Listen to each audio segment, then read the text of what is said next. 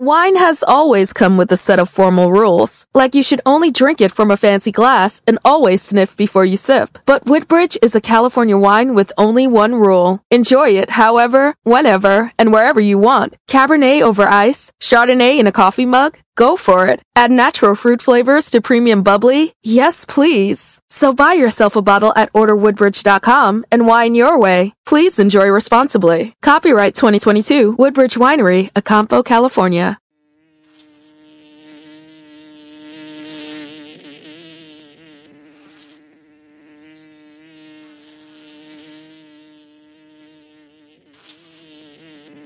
This is the Music Buzzz Podcast.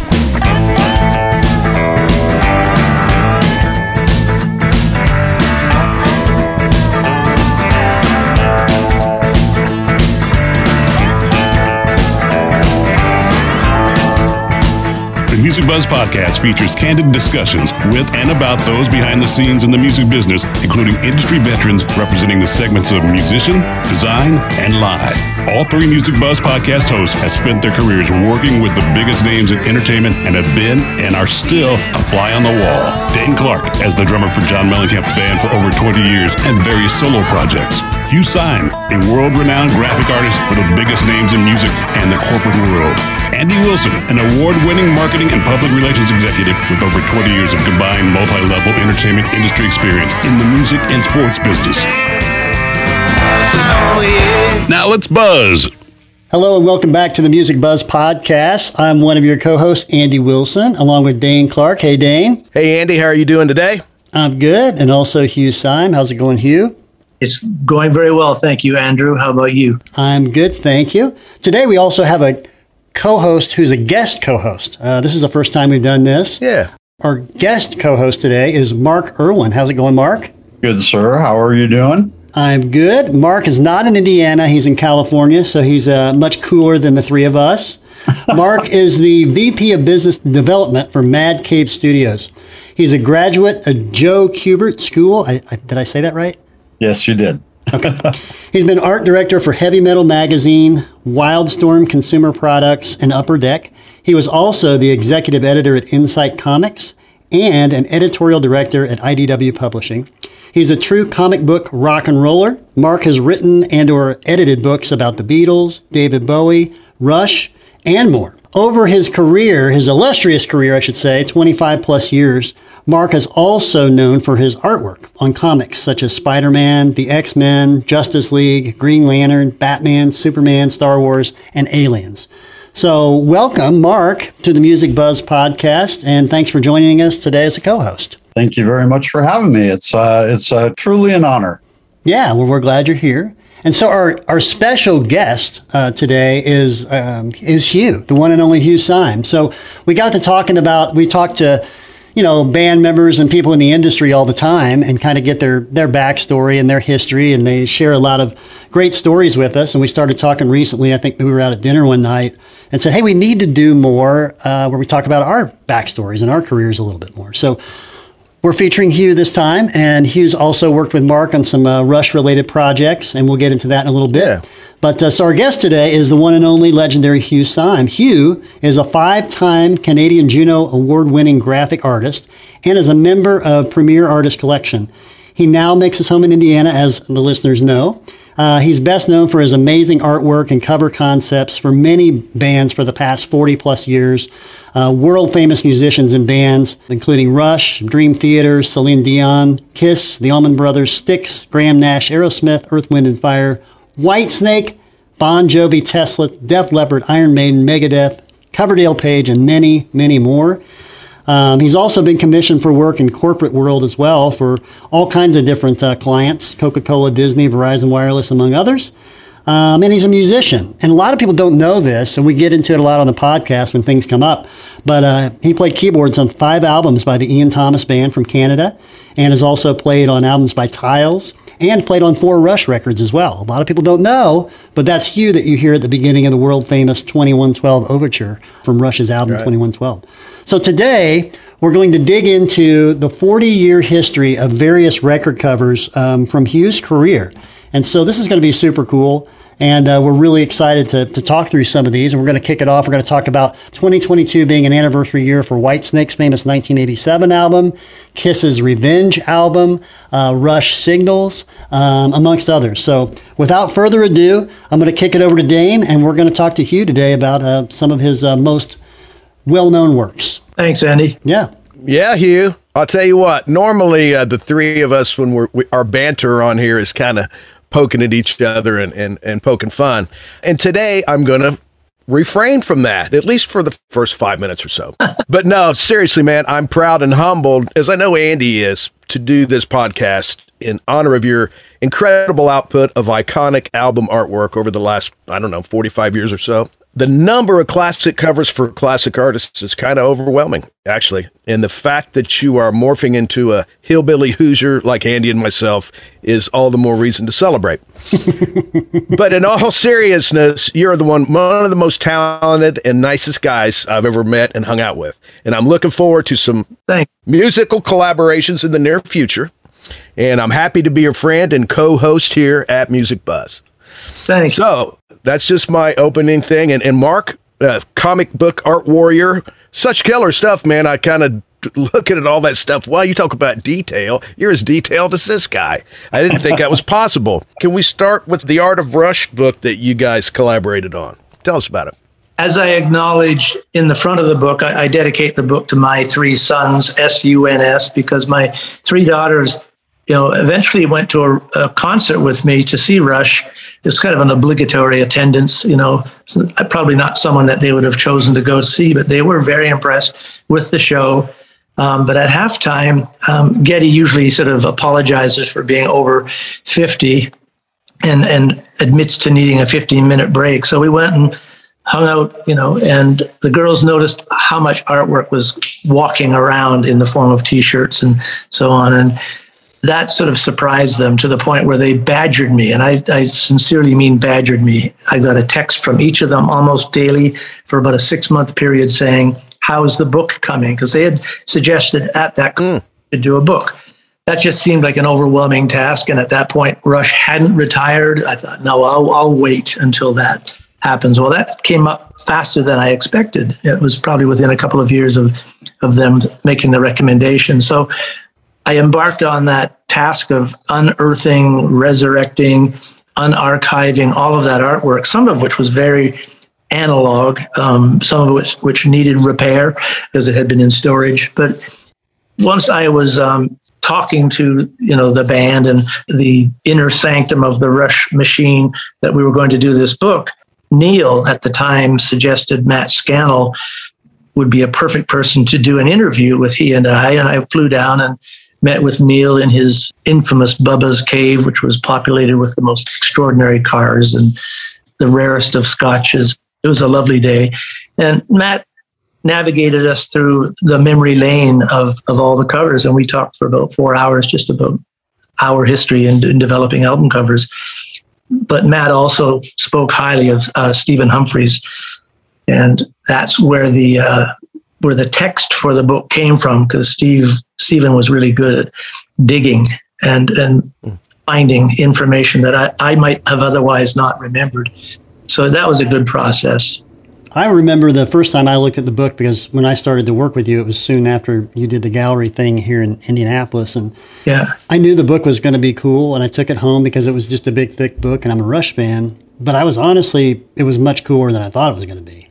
I mean, the Rush covers have been amazing over the years, and it's one of those bands where you think of the band, you also think of the artwork, kind of like Yes, kind of those kind of things. Pink Floyd. But that book, man, I think the attention to detail in it is ridiculous. And I'd like to kick it over to Mark and say, because Mark was involved in the second, I guess, I know it wasn't called the second edition, it was really a new book, if you will. Yeah. Can you talk a little bit about that, Mark? I mean, you're a guy that comes from that world and puts books together and helps them get put together and distributed. Talk about what you saw in Art of Rush and kind of how you ended up being involved in helping Hugh to relaunch the book the second time. Having worked with Hugh previously to this book, I was prepared for ridiculousness and ready for it. Hugh and I had many discussions of the ridiculousness, mainly because what people may or may not understand about the printing of this book is how incredibly intensive and expensive it is to print a book of this type, not just from a page count or size wise, but the care taken with each page. I mean, like literally every page in this book is almost a custom page unto itself. Sure. Because of that time and that care, obviously there's some expense driven behind it. That being said, that was very gently put. What Mark's trying to say is there was no profit margin. Cost an arm and a leg. Well, I was going to say, if you could see the whole of Hugh's new house, you can see the wall and door behind him, but the rest of the house is actually made out of the books. That's right. Yeah. Yeah, it's really fascinating. From my standpoint, being able to showcase all the beautiful things that Hugh did for Moving Pictures 40th anniversary, really just being able to participate in any small bit of such an illustrious and amazing career, especially from my standpoint. Yes, as Hugh, mentioned earlier, I am a Rush fan. I've worked on other books with Rush, and certainly is like a dream come true for me to be able to participate in these projects, but even more so from one artist to another, being able to even have a small hand in showcasing really, frankly, how great Hugh is. Rush fans get it, Yeah. Yeah, man. Thank you. Along that note, you mentioned some other Rush books that you've worked on, Mark. What are the other Rush books that you've worked on? Well, I did the graphic novel adaptation of Clockwork Lives, which was part of a trilogy that Neil was co-author on. And Hugh actually did the cover for that. And I believe, if I'm not mistaken, it was one of the first, if not only, graphic novel covers Hugh's ever done. It is. Cool. That was super fun. I also worked on a book called Rush Gigs that just came out recently. Mm-hmm. Also did Rush Wandering the Face of the Earth, which is sort of the Bible for Rush fans, kind of a blow by blow of their entire live career. So nice. I've been lucky to work on those projects. And I've seen firsthand how their management feels about each project that they entrust outsiders, for lack of a better term, to work on. And the fact that they've entrusted me with that, in addition to the fact that I've gotten to work with Hugh along the way, has really just been a blessing. Sure. They're one of the few bands that really seems to get it in terms of art and craft and care with their merchandise beyond the albums. Well, my question is, originally, did they contact you or did you contact them? How did it all come about? The first project I did was the Rush Wandering the Face of the Earth book, and I contacted them. I was in the process of trying to do a series of art books, a series of coffee table books with famous rock artists. And my original pitch to Rush was to do basically everything you wanted to know about moving pictures, with the idea that we had just done a Metallica book called Back to the Front that was literally about every aspect of Master of Puppets from start to finish, from the formation of the ideas of the songs all the way through the recording, all the way through the touring of that album. And I wanted to do the same thing for Moving Pictures. And I approached Rush with a proposal for that. They came back to me and said there was no way that was going to happen at that time. But they had this book of lists that they called it that had been written by a couple of fans that was basically this summation of their entire live career. Mm-hmm. And they were curious to see if I was interested in that. And we took a look at it, really edited the crap out of it for about 2.5 years. That book could have been 1,000 pages, and it was 500 pages. So I remember initially talking to Skip, and he kept sending me snippets of chapter proposals and so on.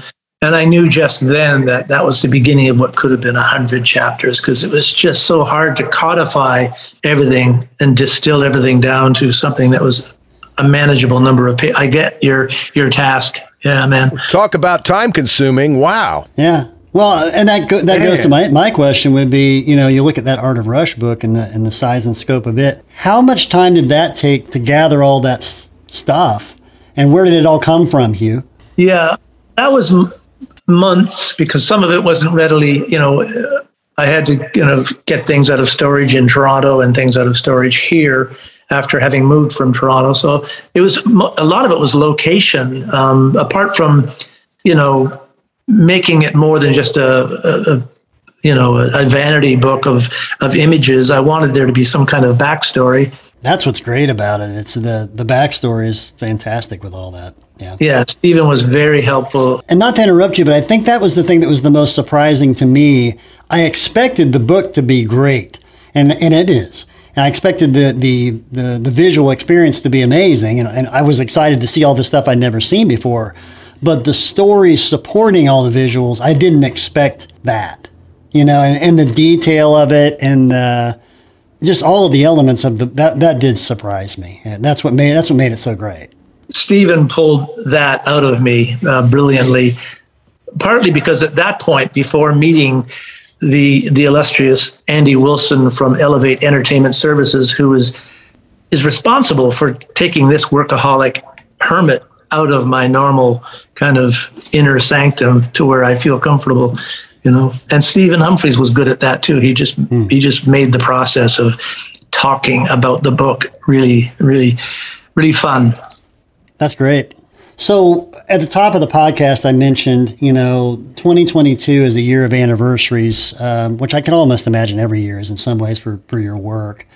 But when you talk about Rush, so 10-year anniversary 2012, Clockwork Angels, 20-year anniversary 2002, Vapor Trails, and then you look down to 35 years, 1987, Hold Your Fire, and 40 years, 1982, Signals. So Signals, Hold Your Fire, Vapor Trails, and Clockwork Angels. If you want to kick one of those off, Mark, yeah, I'd love to hear some backstory on those 4 album covers. I will actually kick this off by talking about Clockwork Angels, mainly because, well, for many reasons. One, it's the final Rush album. In my opinion, also one of their strongest. What a way to end a career. And not only end their career, I mean, the album itself ends with a song, probably the most beautiful song Rush ever wrote, called The Garden, which says really everything Neil ever needed to say. I mean, what a coda, what a way to basically put a bow on a wonderful, perfect career. I mean, I know that, perhaps Geddy and Alex weren't ready for everything to end, but as a Rush fan, I certainly didn't want it to end. But at the same time, I look back, I hear that song, I tear up. I mean, just beautiful in every way. And that album, they rock so hard on that album. And that's the thing about Rush that I think separates them from every other prog band is that they rock. They never stop. Yes, they do. Yeah. And, I've never been I'm not a big Genesis fan. I'm not a big Gentle Giant fan or Supertramp or King Crimson. I mean, I appreciate all those bands for sure. But the thing about Rush was that Rush never forgot how to rock. And they certainly bring it. I mean, Headlong Flight, holy cow. I mean, it's like one of the most incredible songs. And Hugh's artwork accompanying all of these songs is just so imaginative and beautiful, and really evoked, really allowed me as an art director and editor on the Clockwork Lives graphic novel, a real chance to kind of grow that universe, the entire Clockwork universe, because Hugh had set the template. We knew where we could go. I will say that was an album that I knew just listening to the way the band was talking about it. The fact that they had written 2 songs, Brought Up to Believe and Caravan, very early on, and oddly admitted to the fact that they were kind of enjoying playing on the road, because that was a diminishing concept for them. They were happy to be home with family. It used to be 9 months of the year touring, maybe a few months of the year with family. That had inverted itself. But not being ready to put the album out, they did the Time Machine tour, appropriately named Time Machine, so that they could take more time to write the album. That was the gift, the silver lining for me, because they were gone for another 22 months or something. It was a long period of time. Yeah. And I kept corresponding with Neil during that period of time, and I could see, just because it was a co-authored book with Kevin, and I could feel the passion from Neil. I mean, I always did have great conversations with him about the arc of each album, the themes. Sometimes not. Sometimes I was given a title like Moving Pictures, and it was evident that what that pun was going to be. I knew right away how Fellini would have handled that that moment. But this particular series of conversations with Neil was very collaborative, and he was very clear on the details of the story, which was super helpful to me. But most bands give you about 6 weeks to work on an album if you're lucky. Rush always gave me about 4 to 6 months. This time they gave me 2 years. So I think it was evident in the final production, all the way from David Hamilton to, I guess, the packaging. It worked beautifully and was a great time for them to do their opus. I think what's interesting about these 4 records anniversary year of this year for Rush is they all 4 have an interesting kind of story to them. With Clockwork being the last album, Vapor Trails being that return album after Neil, kind of going off for a while. And then Hold Your Fire being kind of the end of the whole keyboard phase in the 80s. And Signals really being kind of the real beginning of that phase. But I'd like to dial back to Signals, 40 years. I just want to hear the backstory of how that album cover came to be. And the interesting thing is that the dog, the Dalmatian, continues to appear over the years in other various ways, which I love.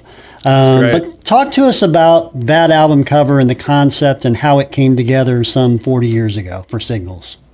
Neil never failed to spoil me with great titles, great visual turns of phrase. I have to admit, Signals was one of those slightly intimidating singular words that was so vast in possible solutions, visual solutions, that we went down a lot of cul-de-sacs in this pursuit of the right image. We played around with Tesla and Marconi concepts, radio waves.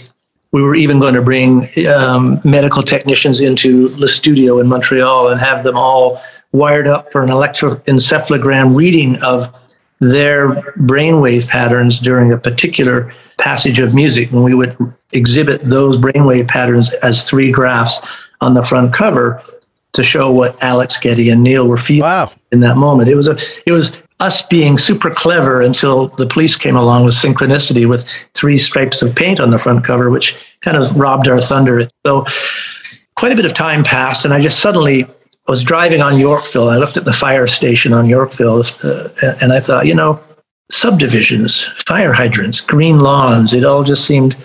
And I was very into David Lynch at the time, Twin Peaks and that kind of creepy undercurrent that you associate with, it's the dark side of the suburbs, though I did resist putting a severed ear in the lawn.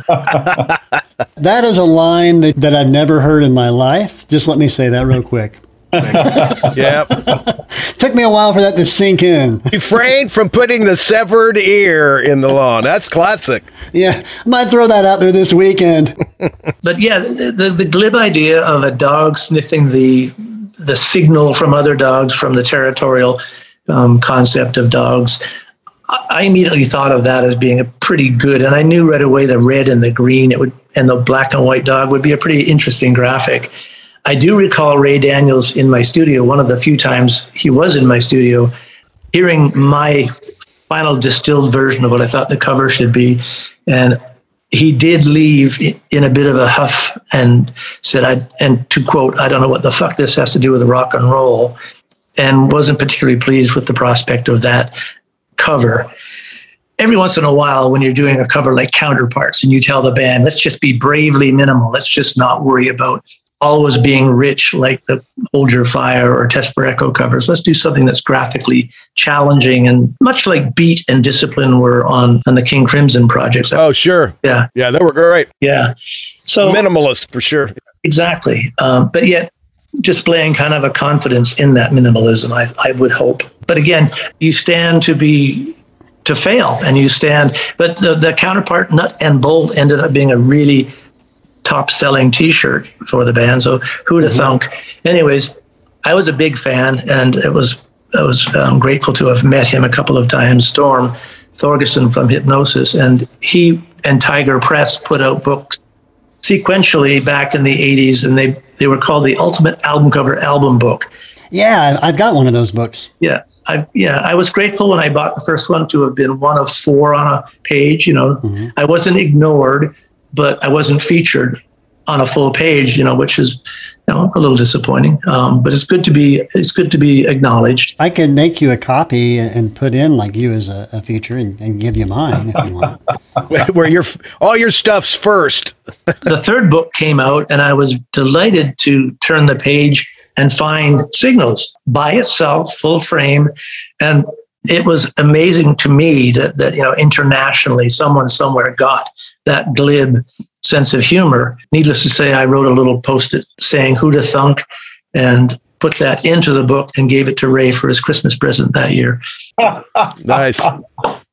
That's great. Who are your main influences, Hugh? I mean, we talk about, I listened to John Bonham and Steve Gadd and kind of put that together and then form my own thing. Let's talk about who influenced you as an artist. My father, first and foremost, I unearthed some beautiful renderings of my mom.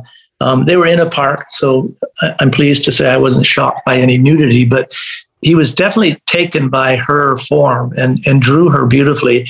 He was the first person to tell me that lines are a good guide when drawing, but lines, unlike the comic world where lines are really important, when you illustrate with light and shadow, it's all about delineating to what you're making shape out of. And he taught me that when I was like 6 or 7. He was talking to me very early on about drawing and seeing light. And painters like Vermeer do that incredibly well. Dali is an amazing painter. Right. I loved his surrealism, his way of thinking. And I don't think I would have naturally migrated. I did grow up with an aunt who was a concert pianist and then went on to do her own radio program. And she worked from home. And I think some of these learned reflexes are part of how you grow. Watching her at her Underwood typewriter and then going to the piano and writing music and working to a deadline till 5 a.m. in the morning and racing downtown in Toronto to CBC Radio to do her children's program. She wrote for Sesame Street and so on, but she also did her own program. Watching her work from home was part of understanding discipline, work ethic, but also working free, unfettered by the cubicles and the offices and the attending some kind of firm. So being young and presumptuous and often dumb and just, you have all the piss and vinegar of being youthful.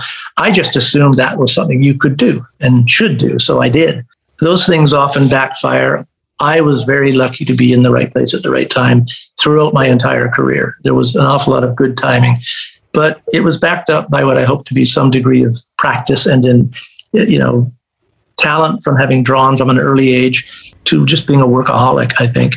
But Escher, as a draftsman, he was brilliant. I thought his draftsman. Oh, great. Yeah, he was amazing. I missed seeing a lecture by him. I went to the New School of Art for a year just to draw the nude in Toronto. And he was there a year earlier, and I missed seeing a lecture by him. Oh, wow. Wow. Escher, Vermeer, and I'm Storm, absolutely Storm, and the fact that he did album covers, that lent to me the whole concept of having a canvas. It was completely lost on me, and I was unaware of the fact that when you did a cover for a band like Rush and eventually like the Aerosmiths and the Whitesnakes, little did I kind of consider the fact that somebody in Sao Paulo or Tokyo or Milan will see the art and might read the liner notes. So it was just good to have that free editorial kind of a promo, you know? Yeah. I wasn't thinking about that, and I wasn't sort of steeped in that kind of, I didn't care about it. I didn't even figure it out till much later in my career that 8 million units or 16 million units is going to be seen by a few people. Yeah. So I mentioned 35 years ago, Hold Your Fire, 1987, but the one record that came out in 1987 that, probably your most well-known work from that year is Whitesnake, the self-titled release from 1987. I was thinking about that one specifically, and I think you could almost argue that maybe out of any cover you've done, that cover really represents Whitesnake. I mean, people know who David Coverdale is and what he looks like, but there's been so many different people in that band over the years, but you'd be hard-pressed to find people, I think, that know who Whitesnake is. I think that they think of that cover. I don't think they think of a picture of the band, or they think of but that artwork was so prevalent during the year of 1987 in the music video space. When they went out on tour, even when we talked to Rudy Sarzo, he talked about the stage design being very much utilizing your artwork, not just that album, but the albums that followed there that you did. But take us back to 1987 Whitesnake, how that came to be, and how your work with David Coverdale came to be. To that unwitting staying power of a given piece of art, the man pushing the star away, the evil red star of the Federation, the hero from 2112, was never meant to be true. The band thumbprint or brand, but it became such. Same thing with Whitesnake. I was working with Spencer Proffer, who at the time was working with a band called Kick Axe, and he came to Toronto. I met with him at CBS, and he said, you should come down and work on some projects. And I ended up staying in a nice house for 6 weeks and did a painting for his band, Isle of Man, and also Quiet Riot. And that stay was pretty enticing, intoxicating, having the use of a house, a nice house, a convertible Mustang, just given to me while I stayed there. I could easily see that becoming a new frontier. Yeah. I didn't dare to think of leaving Toronto, until he said, why are you going? He brought credence to the line in the Eagles song, you can check in, but you can never leave. And that sort of happened. My weeks turned into 16 years. But very quickly, he introduced me to his former partner, Trudy Green, who was managing all kinds of interesting artists at the time, not the least of which was David Coverdale and Whitesnake. So I met David at Le Mondrian Hotel. He put up some band tracks in his hotel room, and I was, I didn't realize at the time how very lucky I was, especially considering how smitten my wife was with David after finally discovering him. But, him with a towel on his head, fresh from the shower, and a bathrobe, I got 3 performances from him just in the room, just him singing into a hairbrush. I hope you were going to say singing into a hairbrush. What songs did he sing? Do you remember the songs? First of all, I was blown away, and the guy's pipes were just magnificent. I just thought, holy shit, this guy. Yeah, he can belt it up. Yeah, he was a little bit, at the time he had some node surgery done, and he was a little bit anxious about whether or not, it was going to affect his singing. Why he chose me to adjudicate whether that had impacted his voice or not, I don't know, but I'm glad he did. And when you hear him speak, he's a bit like Richard Burton. He's got that terribly British kind of thing, and a deep voice. So right away, I just associated David with heraldry and all things Britain. And it was a no-brainer that we would do something like a coat of arms or something that would represent his adorable pomp.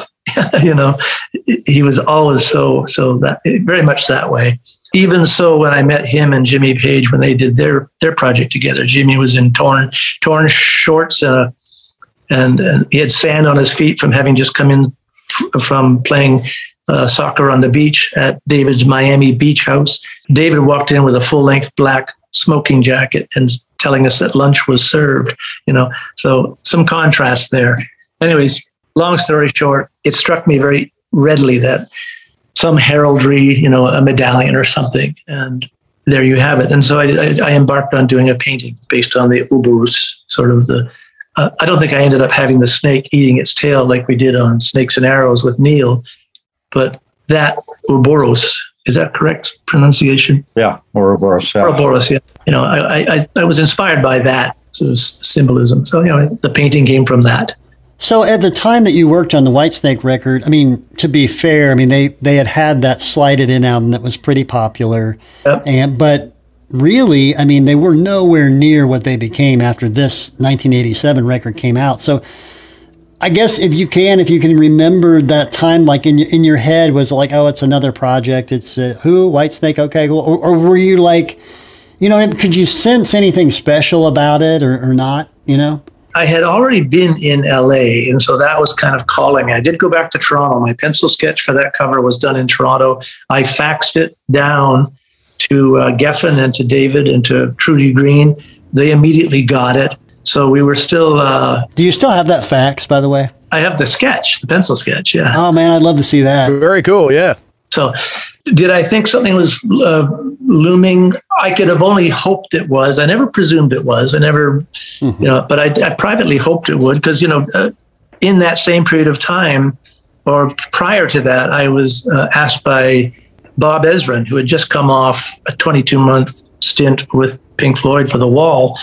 And he invited me down to Nimbus 9 Studios in Yorkville in Toronto. And he talked a bit about his new band that he had been working with called The Kings. And they had a great summer hit called Switch into Glide. And it was just a great summer song. And the band they were great guys. But he fired up what he had been working on in London. And I didn't know who they were. It sounded very different than any Floyd I'd ever heard. But a couple of songs in, I looked to him, I said, this is really good. This should do really well. Having no clue it was The Wall that he had been working on. He sent me down because he was in a hurry to get a cover. So I did a very quick calligraphic rendering of the word Kings, went down to LA, stayed there for a few days at the Marquee, which is also kind of a historic hotspot for bands to stay. Yes, it is. Nice place.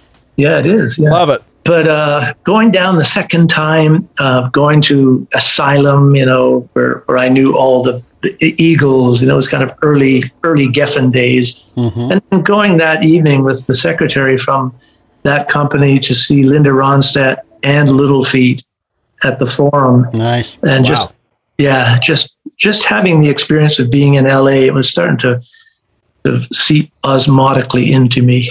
I wanted more and more to be there. So now hold on the Geffen stuff. I have a couple questions. So obviously, looking back on those years with the Whitesnake stuff and Aerosmith Get a Grip and all that stuff during that time frame. So what was, obviously you must have been on speed dial for John Kalodner, right? I mean, it seemed like you were kind of the go-to guy, right? During a lot of those years. He was, once I met Trudy and I met David and then finally met John, he's not the easiest read when you meet him in person, but somehow we connected. He was comfortable saying, let's fly over to Boston to meet with the boys in their rehearsal hall for Aerosmith. Let's fly down to see David and Jimmy and so on. Suddenly it was a friendship that was developing, Quirky guy, though. You'd put a water cup down on his glass desk, and when you're finished, he would take the glass, put it in the trash, and wipe the spot where you're. Wow. Yeah. Okay. Well, I love the guy. Whatever. He had remarkable ears. He was one of the few A&R people that was welcome in the studio by bands. Most bands, especially Rush, there was a big "and you are" kind of vibe from Rush. When anybody from the record label would come in, he was very welcome, and he was often right. I've heard it said many times that, bands who are told by A&R, I'm not sure about that third song.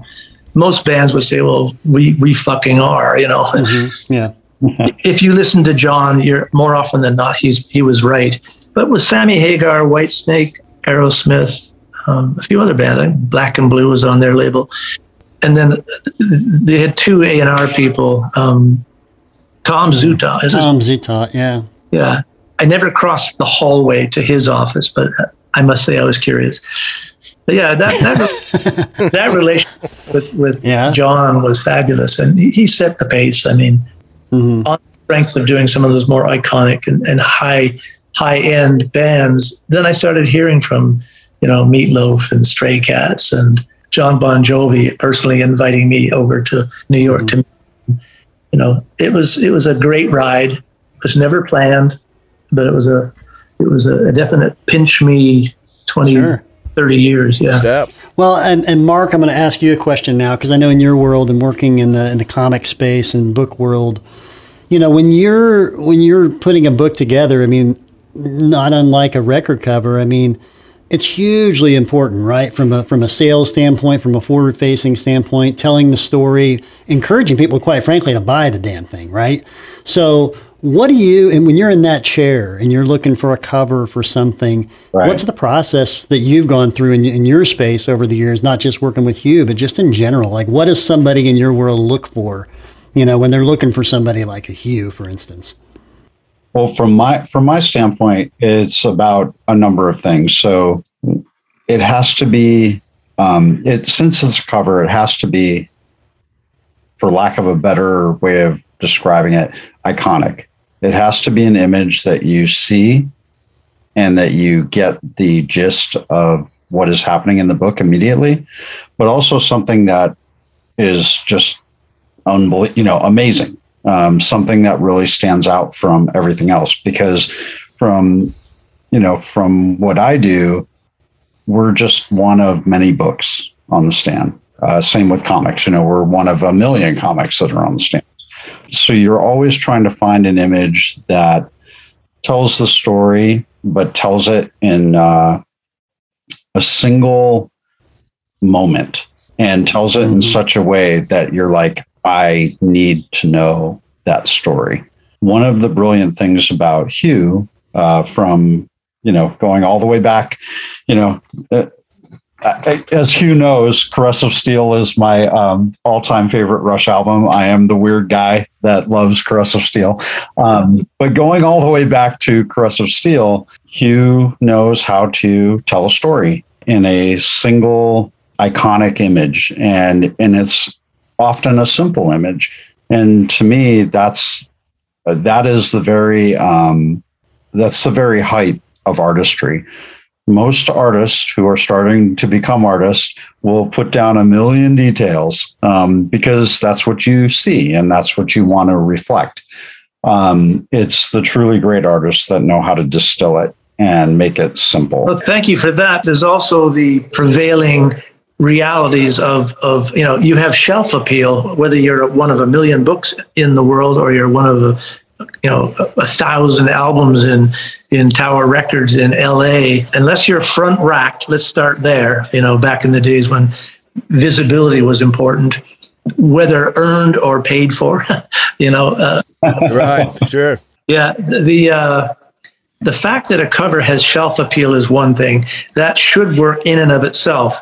Eventually, though, when you have a fan base, whether it's a comic book following or a band like Rush, you can then get a little bit impudent and you can get a little bit, not flippant, but you can dare your fan base to say, that's a fucking nut and bolt. What? What's the deal? Some people would probably feel ripped off and incensed. Some people would understand minimalism from its simple beauty. But you do take chances once you get a rhythm going, once you get a cadence with a band, or I would imagine a cult following with comic books. You could dare to deviate from the norm, for lack of a better phrase. Mm-hmm. Absolutely. Yeah. Well, Mark, I know you got to jump. Thanks again for joining us, guys. Stick on here because we've got a few more record covers to talk about. Well, I appreciate being on, and as always, Hugh, I love you, man. Right back. This was great. And I really appreciate you and all you've done for me as well. Thank you. Yeah, man. Glad to have you here, Mark. Thanks, guys. I appreciate it. See ya. Hey, take care. Bye. All right, you too. Bye. Bye. Moving along there, and that was nice to have Mark on. So looking back on the anniversary stuff, the one segment that we didn't really delve into yet, well, two really, but 1997, so 25 years ago, 3 records that really stick out from 97. Cryptic Writings from Megadeth, Fistful of Alice Cooper, and then one that we talked to earlier, speaking of Severed Ears, is Here in the Now Frontier by Queensryche. Those were all albums that came out in 1997. So Fascinating work on all of those. I'd love to hear a little more about the kind of the double, what do you call it? The double gate of Alice Cooper, the fistful. Did you hang with Alice? Alice came, I went down to LA. Demo came down to shoot Alice with me, Demo Safari. Wonderful photographer. He shot almost exclusively for the Stones and Pink Floyd for almost a decade, when the Stones would come to Toronto to rehearse for 6 weeks at the Masonic Temple, now MTV building. Yeah, he's been a long time collaborator and fishing buddy and everything. He came down. Jules Sylvester, Reptile Rentals. He has everything from elephants to cockroaches and rats for movies. He was an animal wrangler, formerly a ranger, outlawing poachers in Africa. He's from Africa, but a wonderful guy. And I called him. I've called him on many occasions for my critters. He brought in this incredible boa, and I found 3 kids that looked, more Hispanic, because this was all about his live performance at Cabo Wabo, down in Hagar's club. That's where that album was recorded. So it just had to have kind of a Central American kind of vibe. I went a little further south with a Costa Rican doorway and so on. But we just had Alice leaning against a C-stand in the studio, with his cane and makeup. And he was looking down the street with the understanding that he was going to be watching these 3 kids carrying off the snake, because that was one of his many mascots or elements. Anyways, it was lovely to talk to him. He talked a lot about playing golf with Alex, and just golf was a big topic. He was so well spoken and such a gentle, cool guy that he's light years away from his persona on stage when you meet him. Sure. Yeah. Yep. Great guy. Yeah. And he even stayed for the kids carrying the snake. So he was very, very into the session. But that's where that idea came from. It was just to play off the location for the live recording. No, it's great. It's really super cool cover for sure. Thank you. Yeah. Now the Queensryche work here in the Now Frontier, that's 25 years ago for that one. You had mentioned like Dali and some of those influences. That work for the Queensryche stuff definitely invokes some of that type of stuff. What kind of freedom did the Queensryche give you? What was it like working with them? Because I think some of your all of it's cool, but some of the most interesting work in some ways that I think that you've done is the Queensryche stuff is kind of doesn't get enough credit until you look at it by itself. Like the other day on Instagram where we posted the one that you the totem pole. Me. Yeah, man, and it's just like I've seen that several times, but when I saw that again, I was like, man, that is such a striking image, Well, that came organically from the fact that they were recording in the Northwest, and they did talk they talked to me about the history, and I forget the name of the tribe, but it's indigenous to the area where big log recording studios were, and Chris DeGarmo took me over there in his twin engine was a Beechcraft, I think it was. And we flew over to meet the boys, stayed there for a few days, and I got to watch their process. But it was all kind of based around the Northwest. So the idea of a totem pole with their Tri-Reich logo carved in the wood at the top was kind of a no-brainer. Here in the Now Frontier was just me being me, an opportunity to feature severed ears again. Yeah. Because I'd done the first image of the kids playing Ring Around the Rosie around sort of a ball jar, a glass, pickling jar with the Tri-Reich logo embossed on the side of the jar and the ear inside the jar. That image came first. So having kind of a wraparound cover with it was kind of unwitting, but I'm pleased it had a Dali-esque feel, because what better artist to emulate? But it wasn't intentional. I do look back on it now with the blue sky and the red earth, the red desert. But it was an occasion to kind of have a receding perspective, probably very much driven by the hypnosis compositional devices. But yeah, that was mostly just taking the word "here" in the Now Frontier, because it was spelled H-E-A-R, and that was their grammatic gag, much like euthanasia was Megadeth's dramatic gag, you know. So in 1992, there was Revenge by Kiss, and 30 years ago, and also Countdown to Extinction by Megadeth. And I mentioned previously in 97, 25 years ago, was another Megadeth, which was Cryptic Writings. You know, just a huge difference between the approach and the look of those record covers. Countdown to Extinction is arguably Megadeth's biggest record of all time. Euthanasia was bigger, wasn't it? Was it? Okay. I don't know. I know Symphony of Destruction was their huge song for them. Yeah. That was on Countdown. I don't remember, but yeah, Euthanasia was big too. Anyway, but to my point, Euthanasia and Extinction being such, the visual of those two record covers is so striking. Was Cryptic Writings purposely not as striking? Like, what's the story behind the differences? Cryptic Writings was originally called Needles and Pins. Okay. Immediately I thought of voodoo. And again, Demo and I took an exploratory trip to New Orleans and met with Chicken Man, who was the voodoo priest at the time. Wow. Yeah. We went to a lot of the shops that sold the accoutrement for voodoo, you know. Gris, yeah.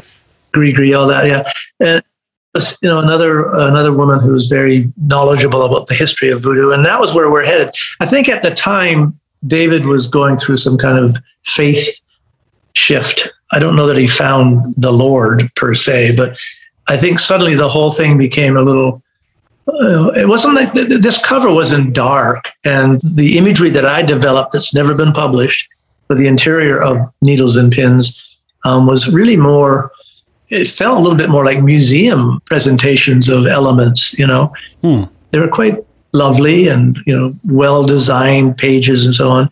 And out of nowhere, I get a call after spending all that time and energy and money going down to New Orleans and developing everything. He said, "Hey, I've decided to change the title." And I thought, oh, okay. Well, so immediately I thought, oh, well, another project, you know. But then he said, I already figured out what I want. You know, I like the renderings, the little symbols that hobos leave behind at different houses saying the dog is dangerous here, or they'll give you symbols that would say they'll let you sleep on the porch or they'll serve you soup. There are symbols specifically telling other transients and so on, you know, the state of that household, and they would curbs and the areas with chalk. So those symbols ended up becoming the cryptic writings on that cover. Okay. So how about Countdown to Extinction? I want to hear the story behind that. And just the whole, I love that you had told me previously the story behind the guy's feet that are kind of dangling, if you will. That's more of a technical solution. I had no real guidance in terms of story or arc or anything. The very idea of countdown, you know, launching, I guess I intuitively thought someone could be right. I always loved the idea of levitation. I think I used to dream about levitating. So levitating is kind of a, you know, it's just a cool state to be in. So in this instance, there was a bit more anguish. I mean, this guy was very accommodating in terms of his expression and everything. Who's the guy on the cover, I guess? Do you know any story about him? Yeah, I do. I worked with Cameron Wong, who was the assistant to Norman Seeff. Norman Seeff is a psychiatrist from South Africa who came to LA and started photographing bands like The Band, that famous black and white photo of The Band, the shot of Carly Simon on her knees on Playing Possum. Gotta love that. Yeah, that's one of my favorites. Come on now. Yeah, it's phenomenal. Yeah. Cameron was a true technician. He was really good at what he did, and I used him to photograph the plaque that I created for Bon Jovi. I created the model for Revenge for Kiss, and then he photographed that. He's very good. And I built a miniature set for Countdown to Extinction, including the sink and the little prison window and the floor. The floor I actually had CAD cut out of acrylic, and then I painted it with gunmetal colors and distressed it and so on. And I just thought the idea of someone launching, just lifting off the floor. And I thought, well, he should be looking up. And then when I asked Cameron, do you have any idea who I could get who's really someone who's quite emaciated, really skinny, like, you know, tragically skinny? He said, I absolutely know. And his friend's father was a former assistant to Jerry Lewis. And that's who we got to do the modeling for this. he came in, really nice guy. I had the wig maker from the opera in Los Angeles made the fringes of gray hair. He had very little hair himself, so we could just wig tape that to his temple. So he had this really odd, wispy gray hair. Just tied kind of a gauze, kind of like a loin cloth or the edge. I had pre-distressed it and tea-stained this loin cloth, so he wore that. And he just stood there. I said, look up and you can either scream or you can just give me a big yawn. So he didn't scream, but he looked up and he gave me the most anguished-looking yawn, and we lit it with light from above, and that's how we got it. And I said, now, obviously standing there with his feet straight forward would look kind of stupid, so we sat him on a cafeteria table with the same light source. And I said, just let your feet dangle, let them point down. And we shot his feet separately, and I morphed the feet into the shins later. So he looked airborne. So that's how that was created. I mean, that goes back to the earlier part of the conversation about just, album covers kind of, telling a story and making you want to purchase something regardless of what the music is. I feel like that is such a striking album cover. I remember seeing it, when it was in the stores and knowing who Megadeth was. And to be fair, Megadeth did have cool album covers. They did. Prior, but they always kind of reminded me a little bit of Iron Maiden stuff, which is fine. But this was such a striking image and one that I think, similar to the comment about Whitesnake or 2112 or whatever, this one really is kind of embedded in your head. I feel like you see it once, you don't forget it. And just telling that story, I mean, you went to great lengths to make that happen. You must have had it kind of formulated in your head how that was going to work. Pretty amazing, especially how many years ago was that? Before you could digitally just, I still have a place in mind for creating things, I mean, obviously layering things in Photoshop is, frankly, it will still arrive at the end result, but somehow building sets, like the subway platform for Roll the Bones, that was a big frame we built with sandbags of 2x12 boards that were put together with buttresses, like support beams and so on, lined with very thick black vinyl, and filled. We were working in an old brewery where John Scarpati had his studio, and thankfully the floors were concrete and could support this much water. But today I would never have dreamt of filling a studio with, several hundred gallons of water, 12 inches deep, just so I could get a reflection. I would. Right. Well, that's what I mean. The lengths that you had to go to, especially back then, to make these things come to fruition. Yeah. It's pretty incredible, Hugh. It really is. Yeah. Well, it's interesting too and look, I think all of your work is fantastic. Well, for sure. But to me, some of the most interesting work that I think you've done has been like, the Eddie character on the front of X Factor by Maiden, the things that you built, right? I mean, the things that you've used your hands to paint and build and all the conceptual stuff outside of Photoshop in a lot of ways is actually, maybe more intriguing than some of the other stuff in some ways.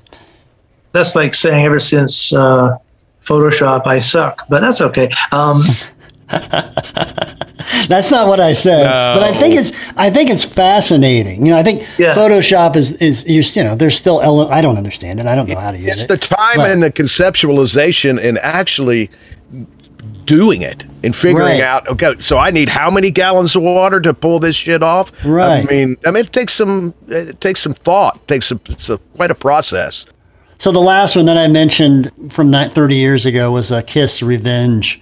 Yeah. And on the podcast, we had Bruce Kulick on, who was in the band at that time, and talked to Bruce about that when he was on. But, I think that was at a time where, Kiss had the makeup off for a lot of years at that point. And that was actually a pivotal album for Kiss. It kind of made people take them seriously again at the time. Yeah. And it was, they went through their makeup years and then the 80s thing.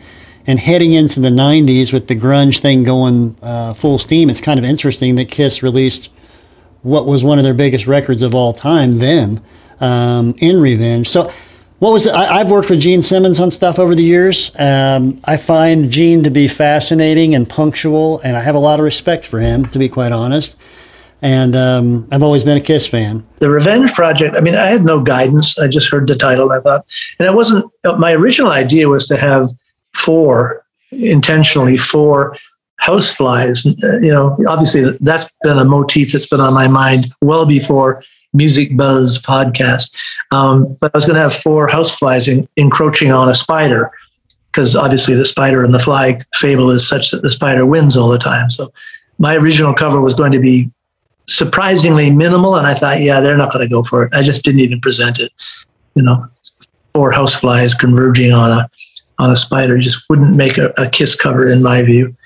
So I built kind of something that felt kind of aeronautical. It was not really, there was no guidance. It's just, it wasn't a nod to war. It wasn't a nod to battle or anything. It was just an angry piece of metal, That's fascinating. I think that whole, all of these records have been indelible, and they've lasted. They've stood the test of time, which is interesting because I think one could argue, like we did at the top of the call, is that there's no question that the music is the driving force, and without good music, you don't have anything, right? But at the end of the day, it is interesting that we're not just looking back when we're talking to you and saying, hey, congratulations, this is the anniversary year for this album and this album. Most of the ones we talked about, quite frankly, are still relevant today. Whether it's 20 years ago or 40 years ago or 35 or 25 or whatever it is, 10, every album we talked about is still being listened to at mass level. There are artists that are still selling out shows, and also artists that are still using their artwork, your artwork, on their merchandise and selling their brand. For you, as the person that creates the artwork, what is that like? You're the only person that I know, anyway, that you walk around a concert and you see people wearing a T-shirt. It's like, I did that. Was that a gratifying feeling? Is it strange for you to be like, I did that in my house? And what I mean? Yeah. The time that I first really noticed it, because again, I don't look for that kind of adulation, and I don't look, it was kind of a feedbackless process being in this career. Joe Elliott from Def Leppard, after I did the retroactive cover, he took time to call me from the Caribbean on holiday with his family. So every once in a while, people will surprise you with their gratitude and their kindness. Neil Peart always called. A lot of times, no news is good news, and that's how it works. You do a cover, it worked for the band, and the best testament to that is repeat business. So you have your Megadeths and your Queensryches and your Dream Theaters and so on. You're onto something. You're developing a good relationship with these people when you get to do it every 24 months when they're back in the studio. So that's gratifying on a lot of levels. Yeah. Awesome. This has been fun. Yeah. Really cool. I'm glad Mark could join us and have a different, somebody else on. It's kind of fun. It's different, but hopefully it's been enjoyable for you. We'll have to do this again and talk about a whole nother slate of records for sure.